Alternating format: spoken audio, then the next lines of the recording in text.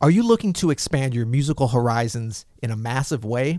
If so, you need to check out Thoughts and Experiments with Solo Piano, the first ever course from the 15-time Grammy-nominated pianist Fred Hersch, described by Vanity Fair as the most arrestingly innovative pianist in jazz over the past decades.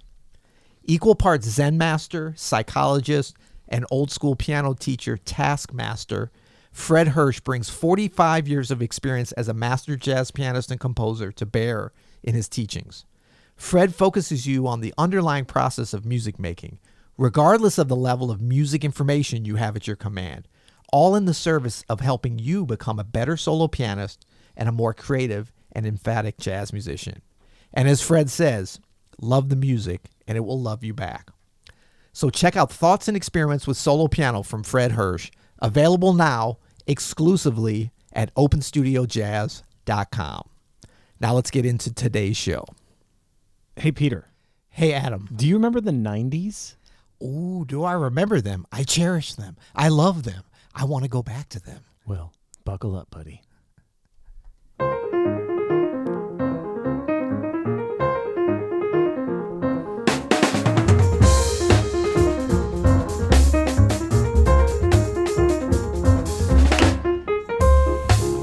I'm Adam Manis. And I'm Peter Martin. And you're listening to the You'll Hear podcast. Music advice coming at you from any decade. From any decade. You know what I've never said before in my entire life till about 30 seconds ago? Hey, Peter? No. I've said that said way too much. Buckle up, buddy. Where the hell did that come from? You know what it is? Buckle up, buddy. Buckle up, buddy. We're going to the 90s. Sometimes the red light's on. You just don't know what's going to come out. When the red light comes on, I was like, oh, well, buckle up, Bucky. Let's butter it up. Oh, man. Well, you know what, though? You're right, though. Buckle up, because we're talking about an era that I think is just an amazing, groundbreaking, swinging, grooving, tradition-laden era of jazz, the 90s. Would you say the 1990s. Yeah. Would you say that this is an underrated era? I would. You know, it's both underrated and overrated at the same time. I don't know why. People are not nostalgic enough and yet too nostalgic about the 90s, for sure. I love the way, actually, Nicholas Payton came up with a hashtag on this. It's like back in the 90s. It's a very long hashtag, so it's had trouble catching along. And back in the 90s, when cats were really swinging, that's like that's like more than one tweet, even the hashtag, Yeah. But I think that there is, I think there is something to be said about it, and I have to be careful here because I'm from that era. You're almost from that era, but I think that you're a little safer because you were just dabbling as a pro in the 90s, but you got to be careful yourself. I was dabbling as a pro. I was just barely a pro in the 90s, and I was loving the music from I guess really 94, 95 is when I started to listen to a lot of jazz and really get into it. Yeah. So, which was a great era to get into it. You know Yeah. what I mean?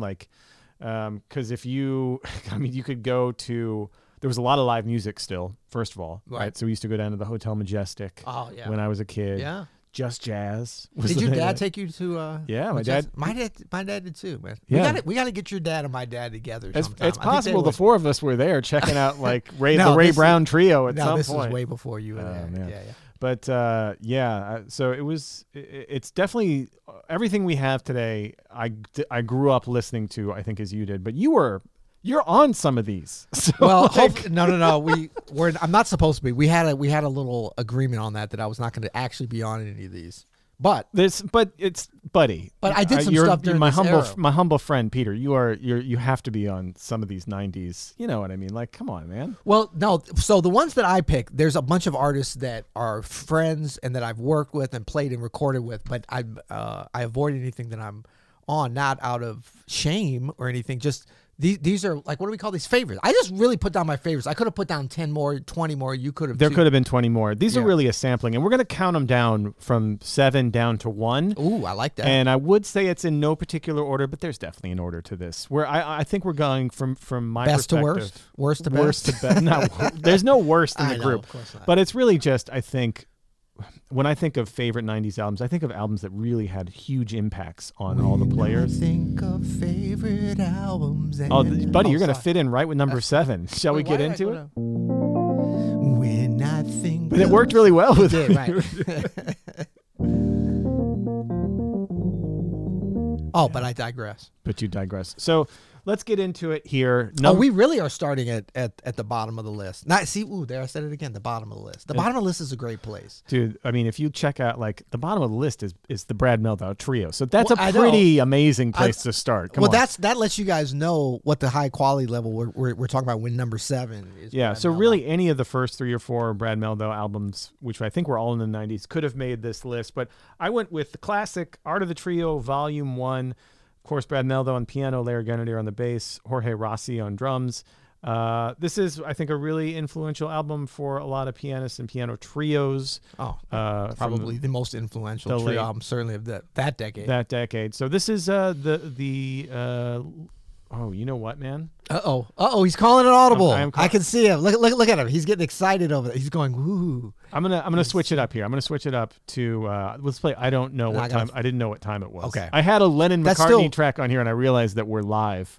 Oh, that was good. That was you know actually that's good. All yeah, right, same so, album, Volume 1, Live at the Village Vanguard. I didn't know what time it was. Yeah.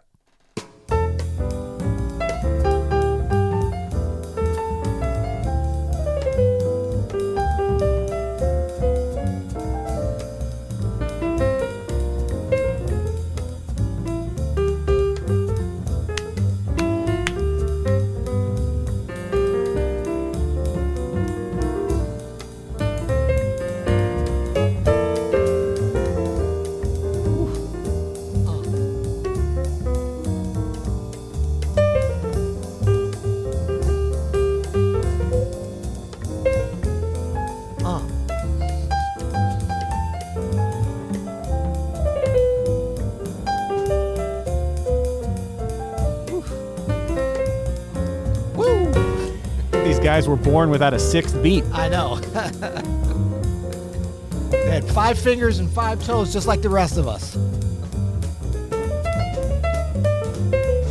That's the language right there. Yeah.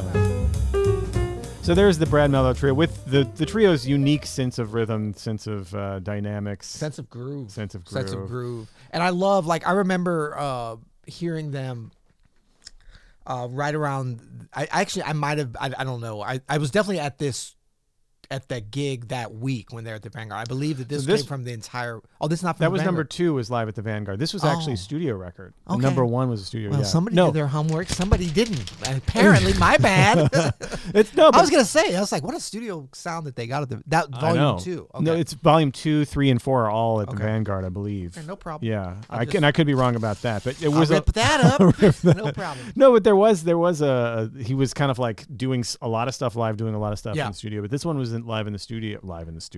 This one was in the studio. I didn't know what time it was. And again, man, the sound of that trio, it's like one of those groups, especially with Jorge Rossi, where it's just like, yeah, that's that 90s Mehldau trio. That's right. That's right.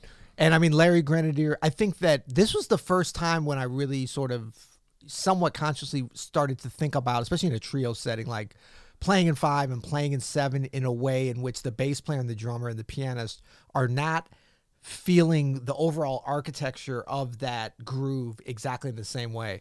And I won't go deep into this because then it's a little bit controversial, because it's like, wait, they're all feeling the groove. Of course they are. But what really, I think, hits on some of the advanced concepts they had and how to take advantage of that unique trio and that trident of instruments was the way that Brad would dance over a bigger phrase of that 5, while Larry would be like really digging in, and Jorge would kind of go back and forth. And like they would explore those options in really interesting ways. And I remember hearing that at the time. I was like, wow, that's a hip way of playing over that. Yeah. And it always kind of stuck with me. But it always makes sense and always feels right. That trio is a listen that I recommend for people trying to get into odd meters. Yes. You know, for like things like 5/7. Yep. Because it's super natural, but there's a lot of advanced stuff that as you get into it, even years later, you can come back and be like, that's how they did that. It feels earthy and organic. And yeah.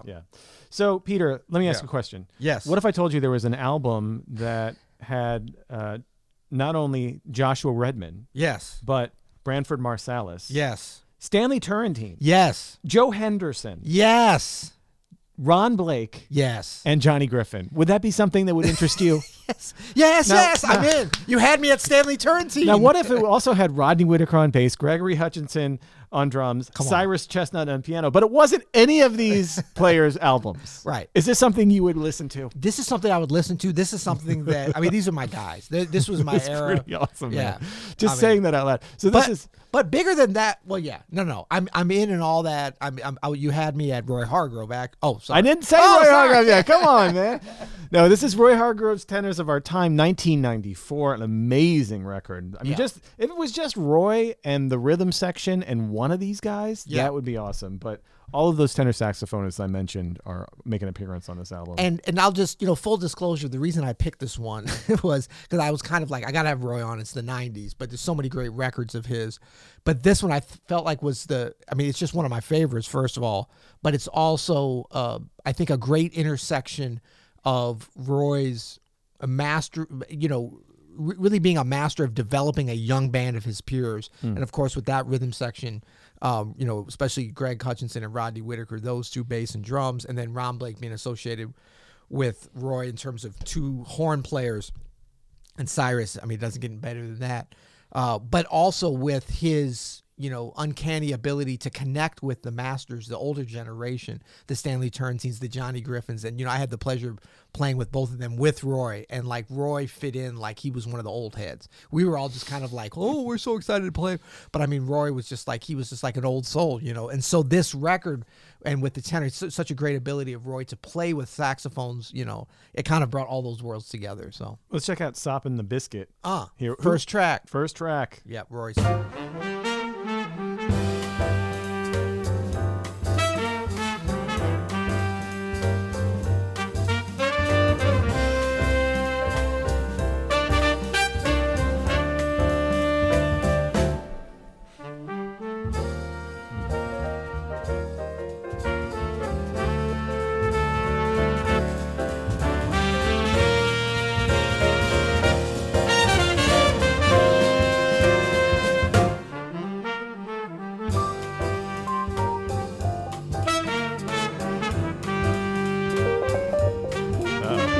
Noodles stood out.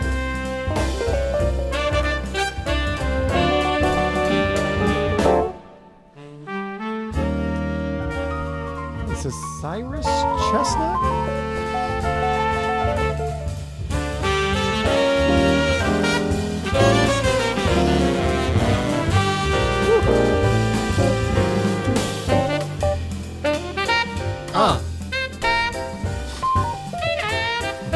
Can't take it. I can't help it. Can't help it, man. It feels too good. That's Soppin' the right. Biscuit from With the Tenors of Our Time.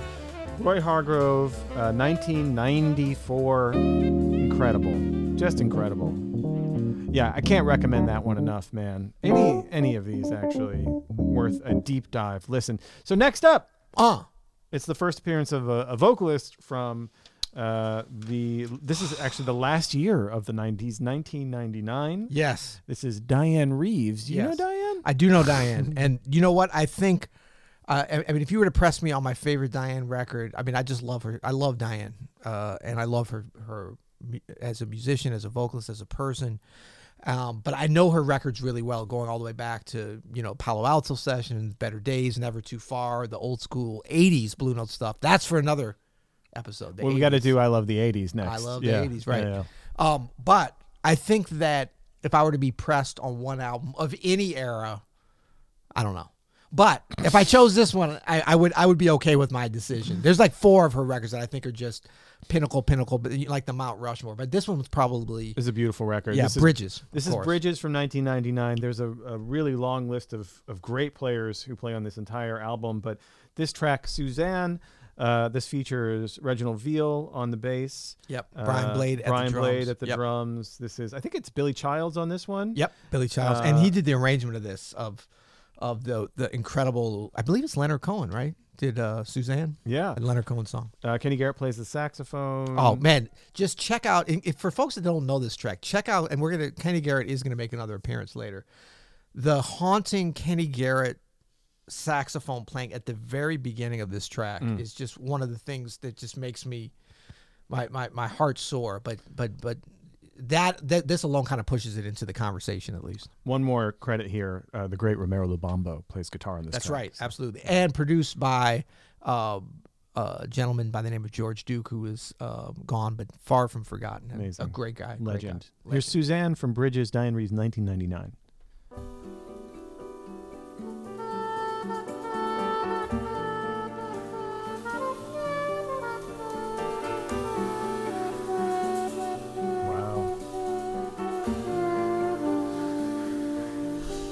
Okay, I'm sorry we got to start this again because, dude, like I forgot about this album and how incredible. Okay, yeah. And also, this is a great thing about doing these like throwback playlists. You know what I mean? Right. And Munyango Jackson, big, like a lot of the percussion and soundscape stuff. Yeah. I mean, all of it that's outside of what Brian Blade is doing on the drums. That's Munyango Jackson, which is amazing too. You really hear that at the beginning. You know, like some of these, it's like, it's like I have this checked as like, I love that album. Yeah. But then when you hear it again for the first time in a while, you're like, oh man, that's why. Here it is again. Suzanne. Kenny Garrett. Wow.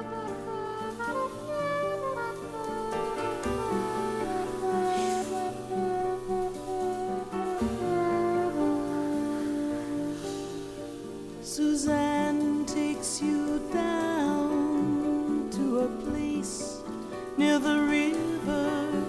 You can hear the boats go by.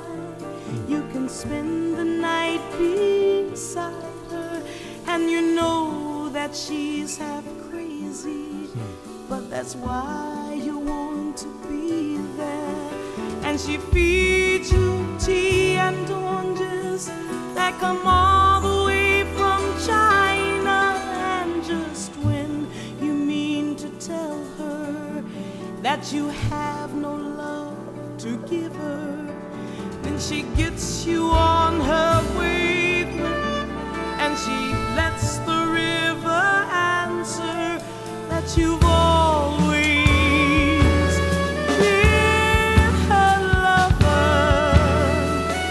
And you want to travel with her, and you want to travel blind, and you know she will trust you, for you touched her perfect body with your mind. Oh.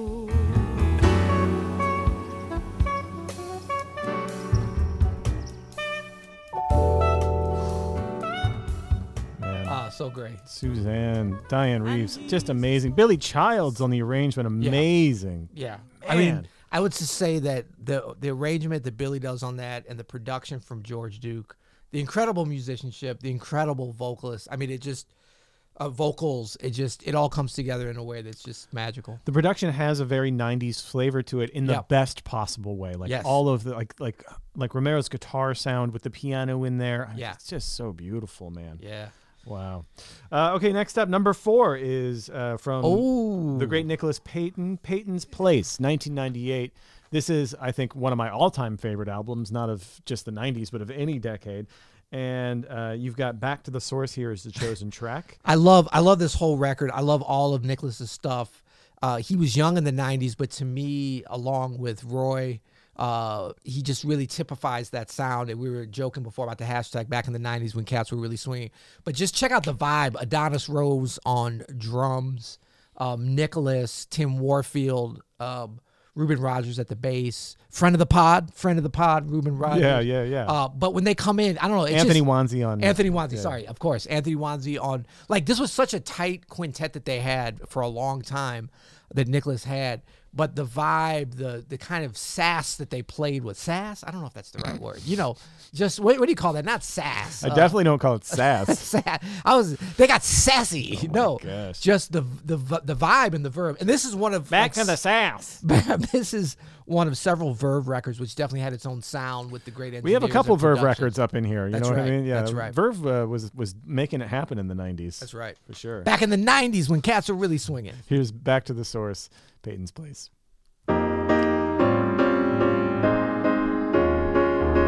So good.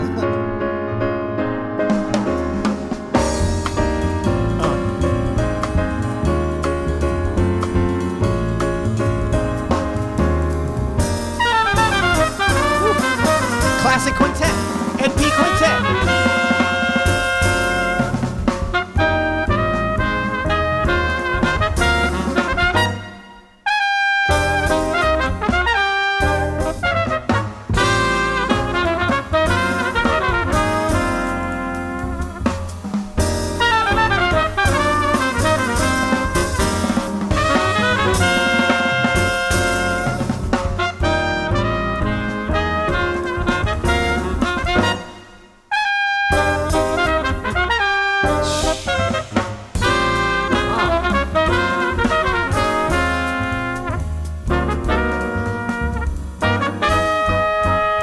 Check this out.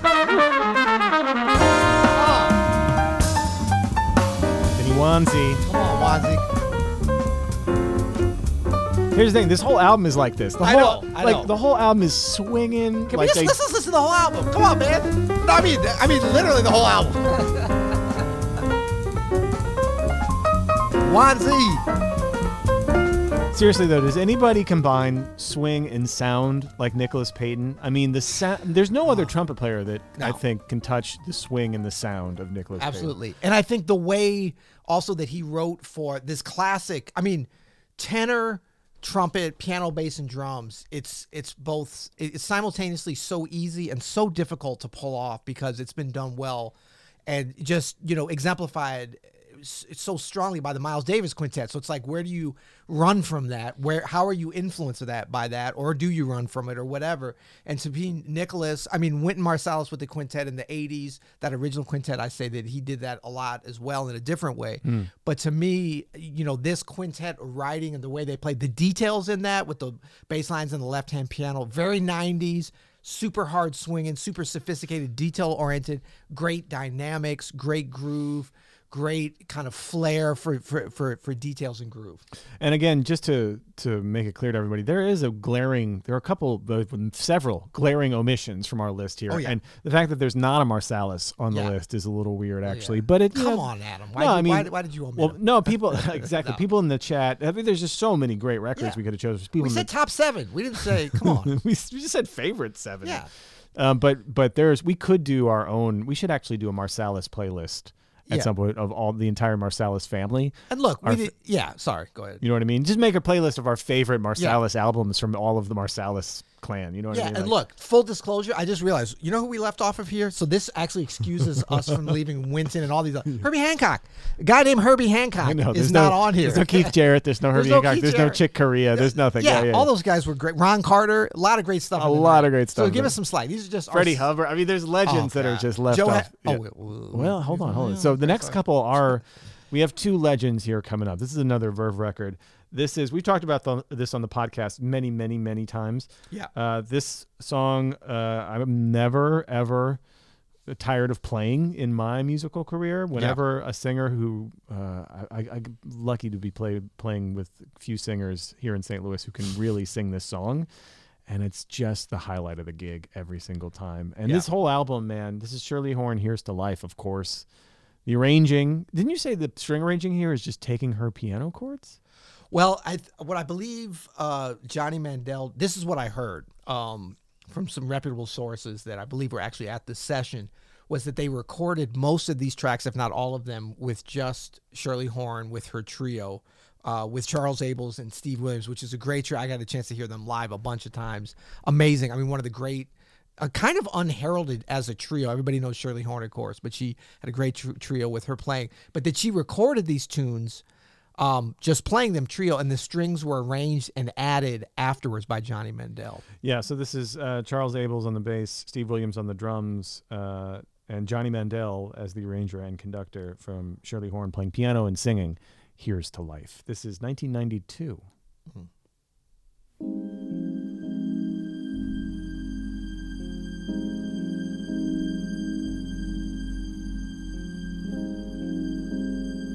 No complaints and no regrets. I still believe in chasing dreams and placing bets. But I have learned that all you give is all you get. So give it all you've got.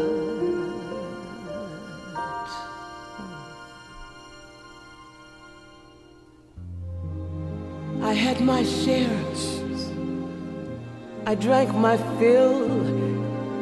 And even though I'm satisfied, I'm hungry still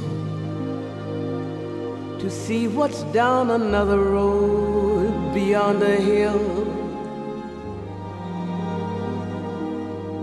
and do it all again. Hollywood, baby. So here's to life.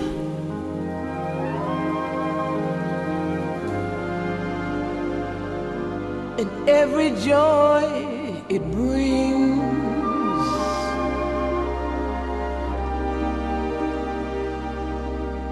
So here's to life.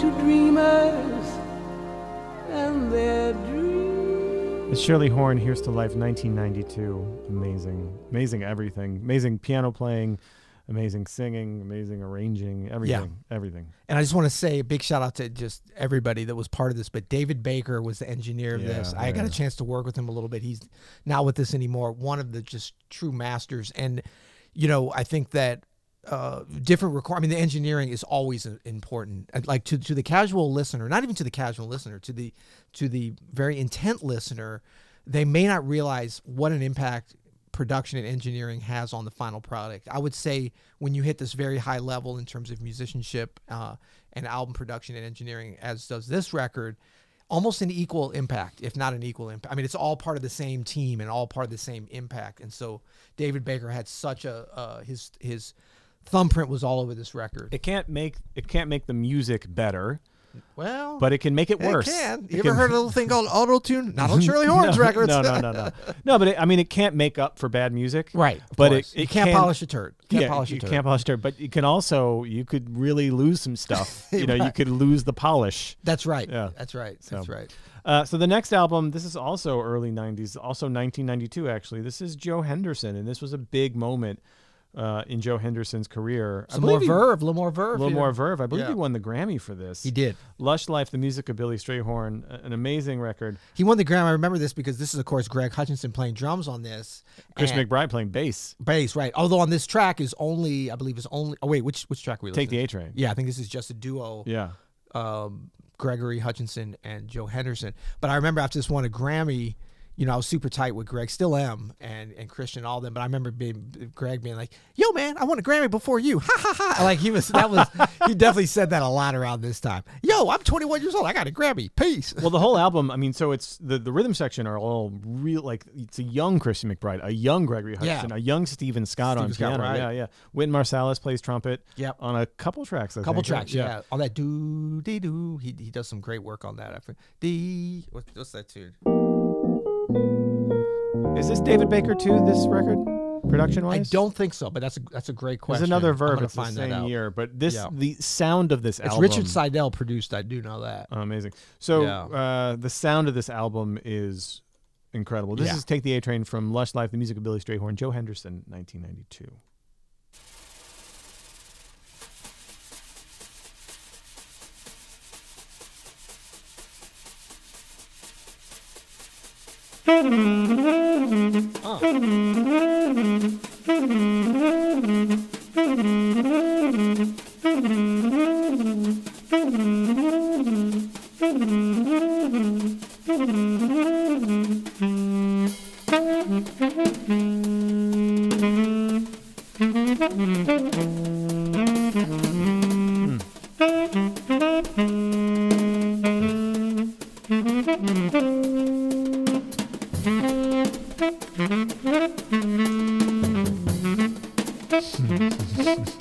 Greg Russian? No, man.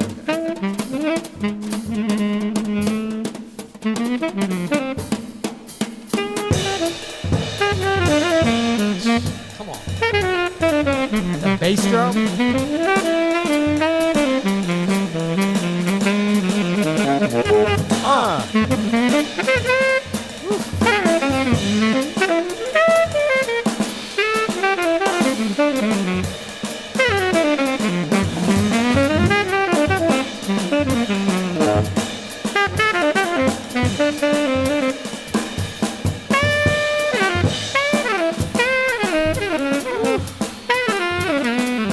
I don't know if Joe's ever played better than on this kind of stuff here on this record, man. This is like, it's hard not to put this up there in his whole amazing career of work as one of the great works of art. It was it was a fun time, I think, for Joe Henderson, because I mean, Joe Henderson, if you go back to like the classic Blue Note records and Mo for Joe and Isotope and all the great tracks and records in the 60s on Blue Note as leader and as assignment.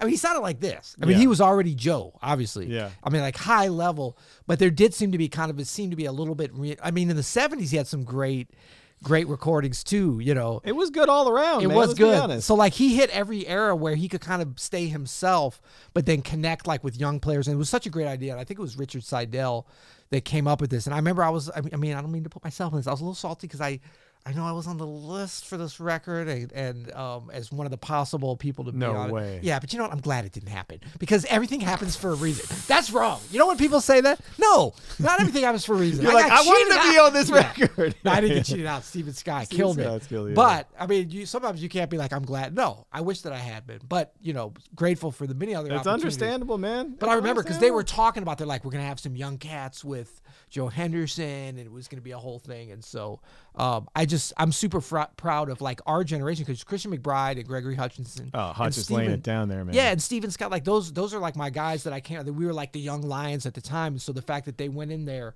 and not only held their own with Joe Henderson, but were just like kind of inspired him in a way, yet still being respectful. And it's funny because if you talk to Greg Hutchinson and Christian McBride about these records, they're like, oh man, like they don't like the way they played on it. Really? Oh yeah, totally. Wow. Like we should have Greg on sometime to talk about this because he's just like, nah. And to me, it's like, it's hard because I'll tell him, man, like you already doing all, I mean, you heard that brushwork. Yeah. And then when he went, I mean, it's just like, he was already there. So I think Greg takes that to mean like, oh, he hasn't developed since then, which obviously he has, but it's kind of like what we're talking about with Joe Henderson back in the 60s and the 70s, the 80s, and then the 90s. Yeah. Killing it all the way through. No, but there's something to the story of hearing a youthful master, someone who is in the early part of their journey, but obviously insanely talented as Hutch and Christian McBride were making this album, man. Yeah. I love hearing that. I Yeah. love it. Especially, I guess now it's a different thing because I've heard all of Gregory Hutchinson's career since. So I know what came out of that. So but Exactly. I guess I understand where he's coming from with that. Yeah. So number one, that was number two. Yeah. Number one of our favorite albums from the 90s. In no particular order, just In a full very disclosure. particular order, though. because we left off. I know a lot of people like, But for these seven, we kind Yeah. of put them in an order of, I think, importance. Well, I don't know. Maybe it is no particular order. I just think that this album, the one that we have for number one, is it's probably already on the Yeah, Spotify it's- playlist. Okay, it's cool. everybody can see it. It's it's Kenny Garrett's songbook, of course. Yes, But to me, this is like when I think of hard-hitting '90s jazz albums. This is the Back- first thing that right comes to back mind. when cats were really swinging. Is that what you're trying to say? Yeah. So this is Jeff Tain Watts, Nat Reeves on bass, Kenny Kirkland on piano, and Kenny Garrett on saxophones. And every track is a banger. As I know, they say, I there's know. no skips. There's I no know. skips on this one. I just was like, we've talked about some of the other tracks before. So we listened to this on the listening sesh, and it was just it's almost like face meltingly too much for anything. Exactly. But I think this track, because, and it's funny because this is very much Kenny Garrett's record. A lot of strong personalities, in particular Kenny Kirkland, of course, the late great Kenny Kirkland, that I think did some of his most glorious work on this particular album. And with, I should say, just with this particular band, having heard it live, and there's a lot of great YouTube stuff out there available, which is fun. But I think Kenny Kirkland and Jeff Watts, like they were kind of the bridge between the 80s sound and the 90s sound Yeah. and beyond. And they probably, not to get into too controversial of an area, for drummers and for pianists, they're probably the two most influential players of their generation, which is still like, I mean, Kenny left us way too early, but Jeff Watts is still out here not only doing his things, but innovating on top of what he already innovated on 40 years ago in a really weird way, because he's not only still contemporary, he's like ahead of himself. Like Yeah. he's already, like on the track races when you're circling other people and you're like, oh, he's in third place now. No, he's already 2 laps ahead. Yeah. he's lapping everybody. That's you know. right. And so I think, but certainly in terms of influence, both with this particular sound of how they played together, Yeah. but also with the quartet, and again, just like with Nicholas Payton, kind of typifies that quintet sound in the 90s. To me, Kenny Garrett, and look, I'd be remiss to not mention Branford Marsalis. Well, we did mention him on the Roy record, but I mean, how many great '90s records did Branford? I know, that's what I'm saying. You know? We need to have a Marsalis Day here. We We have to- just go yeah. through all our favorites because Yeah. for me it was hard to. Anyway, we'll get into it later. Yeah. You know what I think makes this album, what pushes it over the top, are the compositions, Yes. the tunes. Yeah. They're as influential. Kenny Garrett's writing on this album is influential as any of the playing. Yeah, absolutely. And just the way he sets up a saxophone quartet, Yeah. and the balance of that, the balance of the tunes, they're all bangers, but this is not just a bunch of like hits thrown together. This, as we thoroughly discussed and explored on the sesh many months ago, this is an album that listening from beginning to end, it's like listening to just an opera or a great novel or a great movie where it's just like so complete. Each part, there's all these moments that happen, and we're gonna hear some. Let's hear it instead of hearing me talk about it. How about that? This is the house that Nat built from Songbook. This is 1997, Kenny Garrett's Songbook.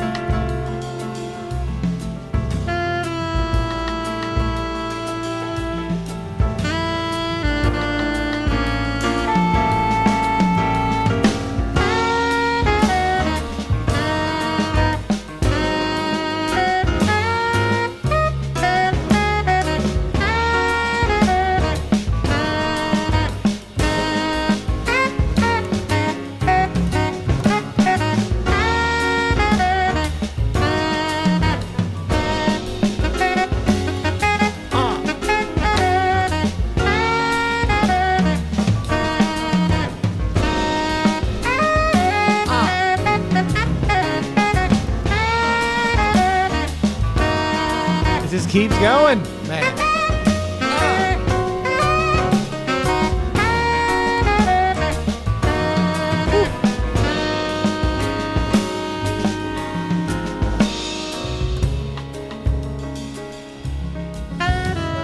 So good, man. The whole album, if you don't know Songbook, it's such a beautiful work of art. Yeah. That's such a great form, that tune, The House that Nat It's built. just two sections. Love it, dude. Yeah. Love it. Well, this was really fun. You know what I think? I think that it's great that we kind of landed on that, although we may have a bonus. We do have a bonus. possible. We're going to go out on the bonus. But there's a little controversy because I had a different bonus, but that's okay. It's all good. The way that they play on that, I just realized, is to me is such a great example of the 90s sound, if you're going to say what that is, in that it was very much like, it's always difficult to reduce things down to like, that's this, and then 10 years, the next day. I mean, it never goes just like that. There's an evolution of it. Yeah. But I think for this general era, that certainly started before the 90s, even some into the 80s. But if you think about the way this rhythm section was playing, the way that Kenny Garrett's playing with them, man, it is right down the middle with the groove. You know what I'm saying? It's like D's,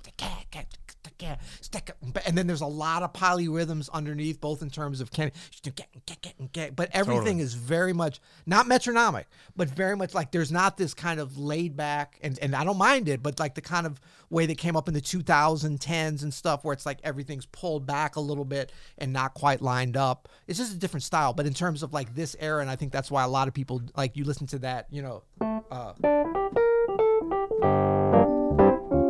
that Stop in the Biscuit where it says stank, Greg Hutchinson, Tane, like all Brian Blade, like we're just like right there down the middle of the groove, and that's what gives it that sound, I think. I always get a little bit not sad, but a little melancholy listening to this record because we lost Kenny Kirkland not long after this record, the very next year. Right. And so this is one of the last recordings that he was on, and he's playing his ass off on the whole thing. Yeah.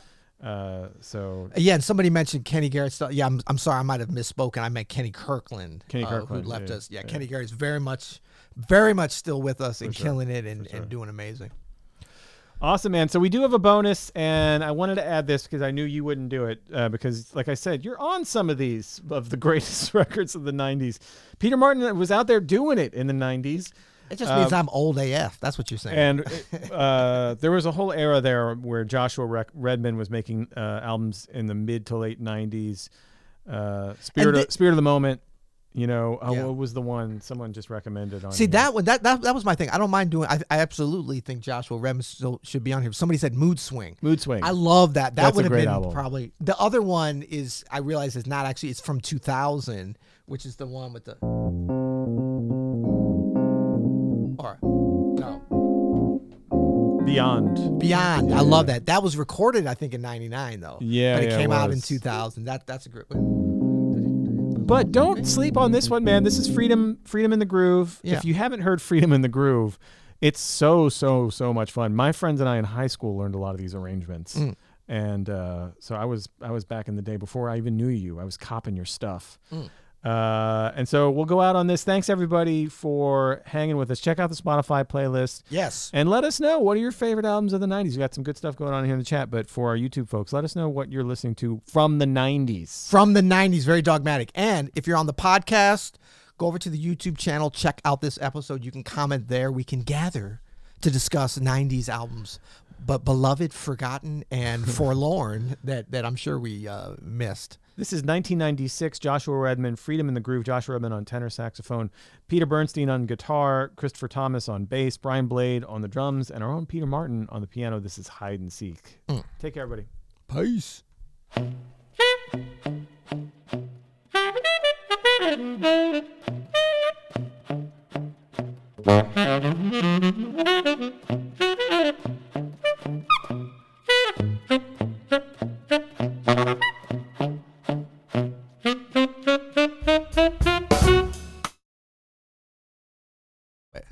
Oh, sorry. I had to throw in one thing. Are we still live? Yeah. Okay. So, because a lot of people have asked me about this, I can attest because I was right there. Okay. That whole intro. Yeah. Everybody thinks that like Josh overdubbed that or played one part. He recorded that just straight through right while we were about to record it. That was not added on or don't all that bass line stuff. That was just, I can attest. Just wanted to say that. Well, now is that okay? Now we know. Let's listen again. Okay. There we go.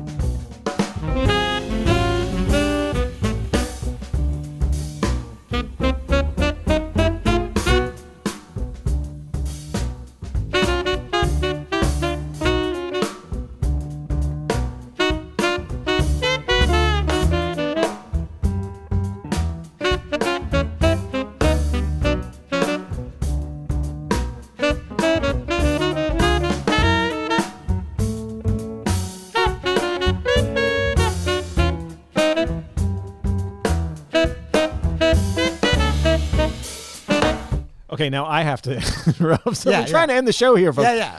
Was that improvised, your line there? That counter melody? No. That harmony? No, Josh wrote that. That was all written. But I think what happened was we were, the part before it, like I was supposed to play some chords. I was always like trying to figure out what to play over that first chorus. Yeah. And I ended up just like playing it unison instead of going right to the harmony. Yeah. Because I never really, I mean, I played it sometimes, I guess, with some chords or whatever, but I always liked it just kind of that and then going to the two separate lines. Yeah. And then having burns. I mean, we played around with some different ideas. But he composed that counter exactly. melody. Yeah. I'm going to change it a little bit. Don't tell him, but you know. Awesome. That's the kind of valuable insights that listeners want to know. Shh. Okay, dear listeners. Shh. Until next time. You'll hear it.